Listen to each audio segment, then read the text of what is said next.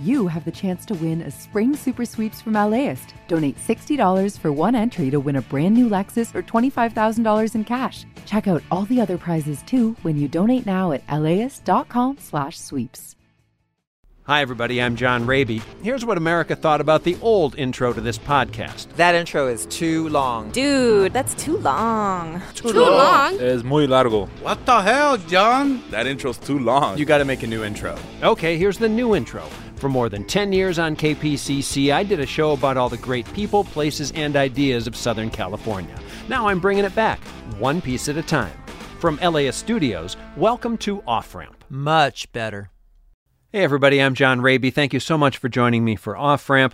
I really appreciate all of you former listeners who are now listening to the show again as a podcast, and everybody who's coming to us through iTunes and Stitcher and LAist.com. It's a real pleasure to have you aboard.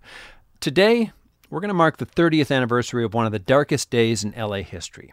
On Friday, April 29th, 1992, the all-white Simi Valley jury found 4 LAPD officers not guilty in the beating of Rodney King. Rage, protests, and violence broke out across Los Angeles and lasted for days. 5 years ago on Off Ramp, we marked the 25th anniversary with a full hour of interviews, archival footage, and an unflinching reckoning of the LAPD and its legacy of violence. We wound up with an interview with the late Rodney King.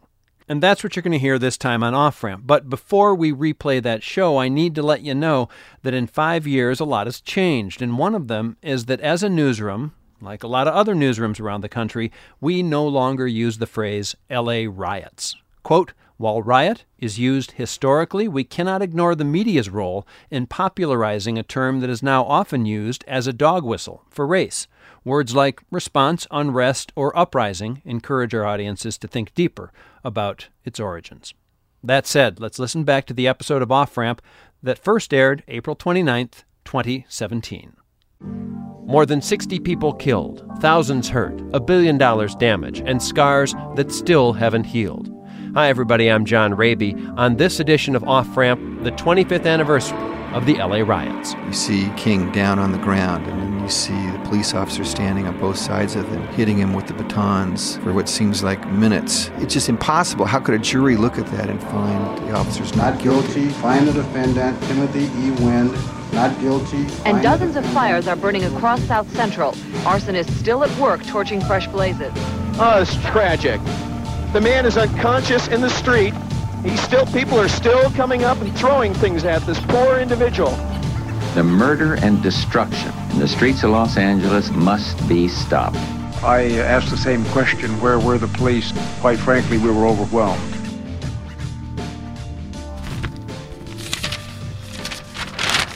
Hi, everybody, from the Moan Broadcast Center. This is Off Ramp. I'm John Raby. I'm going through a stack of newspapers left from me by one of my coworkers a long time ago. Dale Hoppert collected all of the LA Times, 9 editions worth from when the LA riots happened in 1992. First headline. This is from April 30th, 1992. All 4 in King beating acquitted. Violence follows verdicts. Guard called out. Friday, May 1st, looting and fires ravage L.A., 24 dead, 572 injured, 1,000 blazes reported. Saturday, May 2nd, Bush ordering troops to L.A., police struggle to get upper hand in turmoil. On May 3rd, the banner headline, once again, jittery L.A. sees rays of hope, few crimes or major incidents reported. Then, May 4th, Bradley lifts curfew tonight. He won't speculate on departure of troops. And then Tuesday, May 5th, city returns to work, school. That's what historians are going to find if they mine the newspapers for what happened during the LA riots, which happened 25 years ago this weekend. But there are also stories of people who were involved, people who watched. There are histories to be told. And these are the stories we're going to tell in this hour of Off Ramp. And I want to start the show at the real epicenter of the LA riots. That's not Florence and Normandy. It's not Simi Valley. In fact, it's the former headquarters of the LAPD, Parker Center. And we're going to hear from Joe Dominic, who's written 2 books on the LAPD, To Protect and to Serve, which covers the LAPD from the 1930s to the 1990s, basically to the riots. and then blew the LAPD and the battle to redeem American policing. I talked with him because I wanted him to set the scene. Joe, thanks for being with us. My pleasure, John, always. Parker Center here is named for Bill Parker. Who was he? Bill Parker was the godfather of the modern-day LAPD. He became chief in 1950. He took it from one of the most corrupt departments in the country and actually eliminated the kind of on-the-take corruption that the department was infamous for. But he also birthed the modern-day LAPD in a way that was really detrimental to the city and to the LAPD itself. Their approach to the public was confront and command, control the situation, be aggressive. So that's how Bill Parker ran things. There were a couple of chiefs in between him and Daryl Gates, probably the most infamous of the LA police chiefs. Daryl Gates believed that the LAPD were the golden boys of law enforcement, that they were not just the best police department in the country, but the best police department in the world. They were America's cops, and that was the myth. The LAPD wanted to do a good job, but they didn't know how to do a good job. They refused to learn from their mistakes, and their attitude was, we're the best in the world, we don't listen to critics, we know what's best, and we're not going to change. But it was a disastrous attitude, and operationally it was a disaster because crime continued to rise at the same time that the LAPD became more and more divorced from much of the community, particularly the African American and Latino community, which continue to get angrier and angrier and angrier. Joe, I think one of the things that we have to make sure we underscore in this conversation is that people of color in Los Angeles were being indiscriminately killed by the LAPD. This just wasn't people who were mad because they got arrested or pulled over for driving while black. The cops were killing people. They sure were. You know, scores of people, hundreds of unarmed people over the years were being shot and killed by Los Angeles Police Department in bizarre, truly bizarre circumstances. Dozens more were choked to death by LAPD officers at a time when comparable cities using the chokehold had one person killed by a chokehold death by an officer. Let's fast forward to April 1992. You've got a jury in Simi Valley considering the fate of the cops who were charged with beating Rodney King. TV stations and newspapers and radio stations, they're all making plans for the aftermath of the verdict. What was the LAPD doing? Nothing at all. When the verdicts came down, and we knew the verdicts were going to come down that day because it was announced earlier that morning, all of the day shift went home at 2 o'clock. Nothing was ready. Added to that was the fact that once the verdicts came down and the riot started at Florence and Normandy, and hundreds of demonstrators came right out here in front of Parker Center, what do you think Daryl Gates did? You know that by looking at his appointment calendar. At this crucial moment in Los Angeles history, and at this crucial moment when, had he been here, when the riots in embryonic state might have been nipped in the bud, he leaves Parker Center. He goes out the back into the old ramshackle parking lot and leaves to go to the leafy, peaceful confines of Brentwood to speak at a fundraiser against a charter amendment that would limit the tenure and the independence of the chief of the Los Angeles Police Department. He did a thing any street cop wouldn't have done who had any integrity. He left his post. He deserted his post, and he tried to later justify it by saying he had put people in charge and they had let him down. Well, he had let the city down. The driver's only mistake was entering this area. He's been kicked in the head. He's laying in the street. Okay, this is it. April 29, 1992, around 7 o'clock in the evening. Terrible, terrible pictures. Somebody else, whose name you know well, was also headed toward Florence and Normandy. At the same time, Reginald Denny was being beaten so severely there. His name was Jim Hahn, and at that point, he wasn't mayor, he was city attorney. And he was the son of one of LA's most famous politicians, a man who in fact brought up his family in an all-black neighborhood, Kenny Hahn, the longtime L.A. County supervisor. When I realized what had happened when the verdict came down, I wanted to go by and check on my parents and see how everything was going in the neighborhood. And so I was driving myself in my city vehicle, driving down Florence Avenue, and heard on the radio that there was a major disturbance at Florence and Western. I was at Florence and Hoover, just a few blocks from that. Immediately pulled off of Florence and drove down side streets over to my folks' house, and then saw what was going on television when I got to their house. And I realized I would have been in the intersection probably ahead of Mr. Denny by about 5 minutes. My name is Arthur Owens. I'm 53. As far as that day come, I was at work, and next thing you know, we heard on the Channel 11. It's like, oh man, it's a riot going on Normandy and Florence. I'm like, whoa, Normandy and Florence. Like when they turned on TV, we all there just looking. I was like, wow. Then we see when Reginald got out the truck, and Williams, the football player, came up with the brick and hit him. And I was like, wow, just set it all off. Wow. I wish he'd have kept driving. I really do. I wish he'd have kept driving. Actually, the first images were right here on this corner that I remember.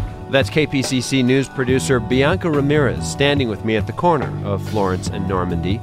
Some people call it the flashpoint of the riots. She calls it home. I came back from school, and my dad had it on the Spanish news station, Univision, and we were astonished. We were like in awe. And you were 6? I was 6 years old. Even back then, I was already a news junkie.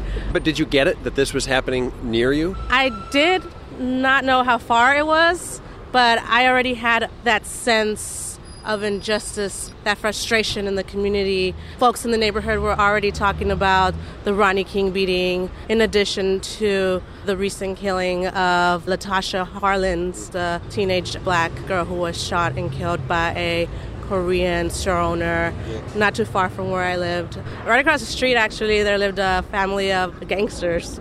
Right next to us was a furniture factory. They broke into that factory next door, and they stole a couple of couches, a couple of coffee tables, and they had a brand new living room right after that. You're Latino, obviously. Did you have friends who were black? Actually, my best friend, my childhood friend was black. We were next door neighbors. Got along very well, and throughout that week, we all kind of, stayed huddled together and kind of supported each other. How do you go about everyday life when the riots are happening? They happen for many days. Mm-hmm. Yeah, I was talking to my mom about that the other day, and I asked her, how do we get groceries that week? We only had one car, and it decided to break down on us.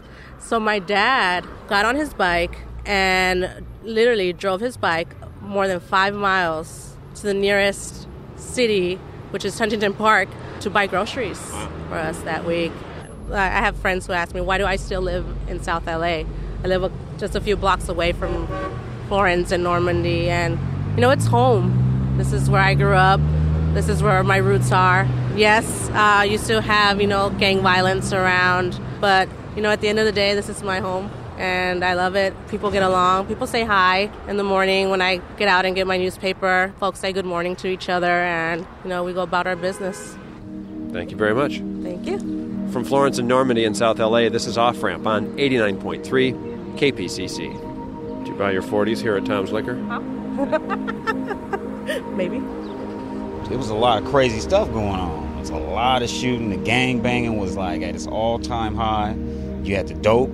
The crack came in. When you bring the dope and the money in, that brings more problems.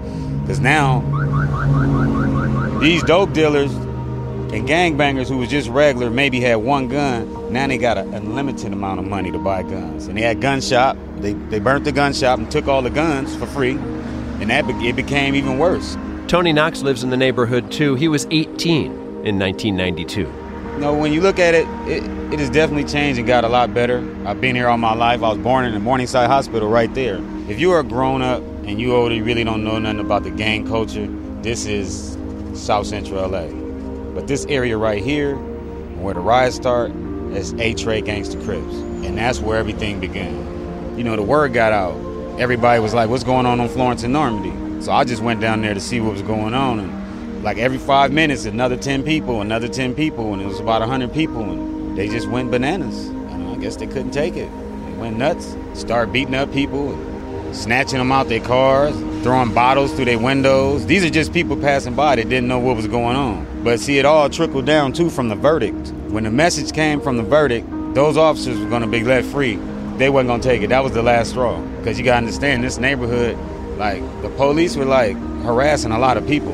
You know, they had that drug injunction where Tuesdays and Thursdays, if you look like a gangster or something, they can just lock you up for the weekend. Well, some people dressed like that, but they wasn't gangsters, and they was getting locked up. So it was all like a whirlwind of things that just ignited, and it just spread like wildfire all over. I'm Jennifer Fuentes. I was 12 years old, and I was in my apartment building in Pico Union. It was fires and then rioting. We lived right next to a furniture store, a bar, right across the street from a Rite Aid or Thrifties, I guess, back then. They were looting the stores. We lived on a second story, so we were literally on the balcony watching the whole thing happen, and we thought that they were going to come in our apartment building. We saw everything from people taking furniture to diapers to makeup and just people running. Our neighbors were running too. The funny thing is that in our apartment complex, I remember it was a Mexican family, us, a Salvadoran family, another Mexican family, and a Nicaraguan family. You might know in LA there's a major tension between Central Americans and Mexicans. When they thought that something was going to happen, they might come in and burn our apartment building. That's when my family and the neighbors actually started speaking, started trying to save our apartment building. They got on the roof with a hose and they started hosing down the place to kind of cool it down because our windows were really hot. I think they realized, or they might not have realized, that they all had something in common and it was their survival. It lasted a couple months. And then after that, everything went back to normal. And I kind of felt that that was the general case with people. People kind of started uniting. People realized what had happened, but everything went back to normal.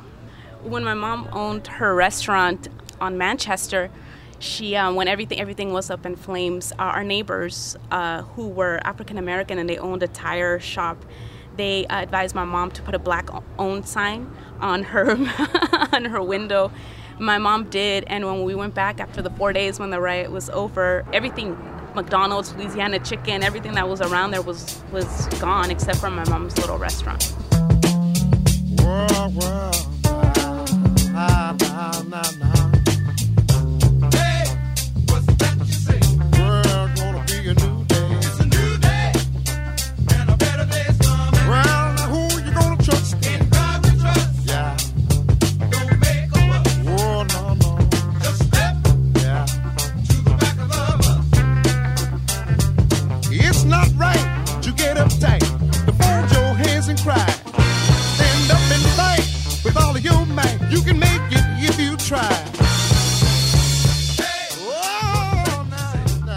This is Off Ramp, looking back at the LA riots, which started 25 years ago this weekend. Remember, I started the show reading you headlines from the stack of LA Times from the first days of the riots.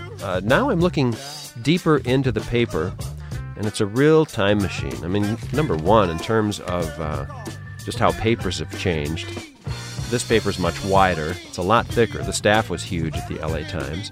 The stories in the paper, the non-riot stories, tell a story all their own. For instance, a memorial service for a star of silent films. There's a funeral for one of the Romanovs, and then a lot of ads. Prices were a lot higher back then than they are now. For instance, a coffee maker then, a simple Braun coffee maker, was $30. That's about what it is now, right?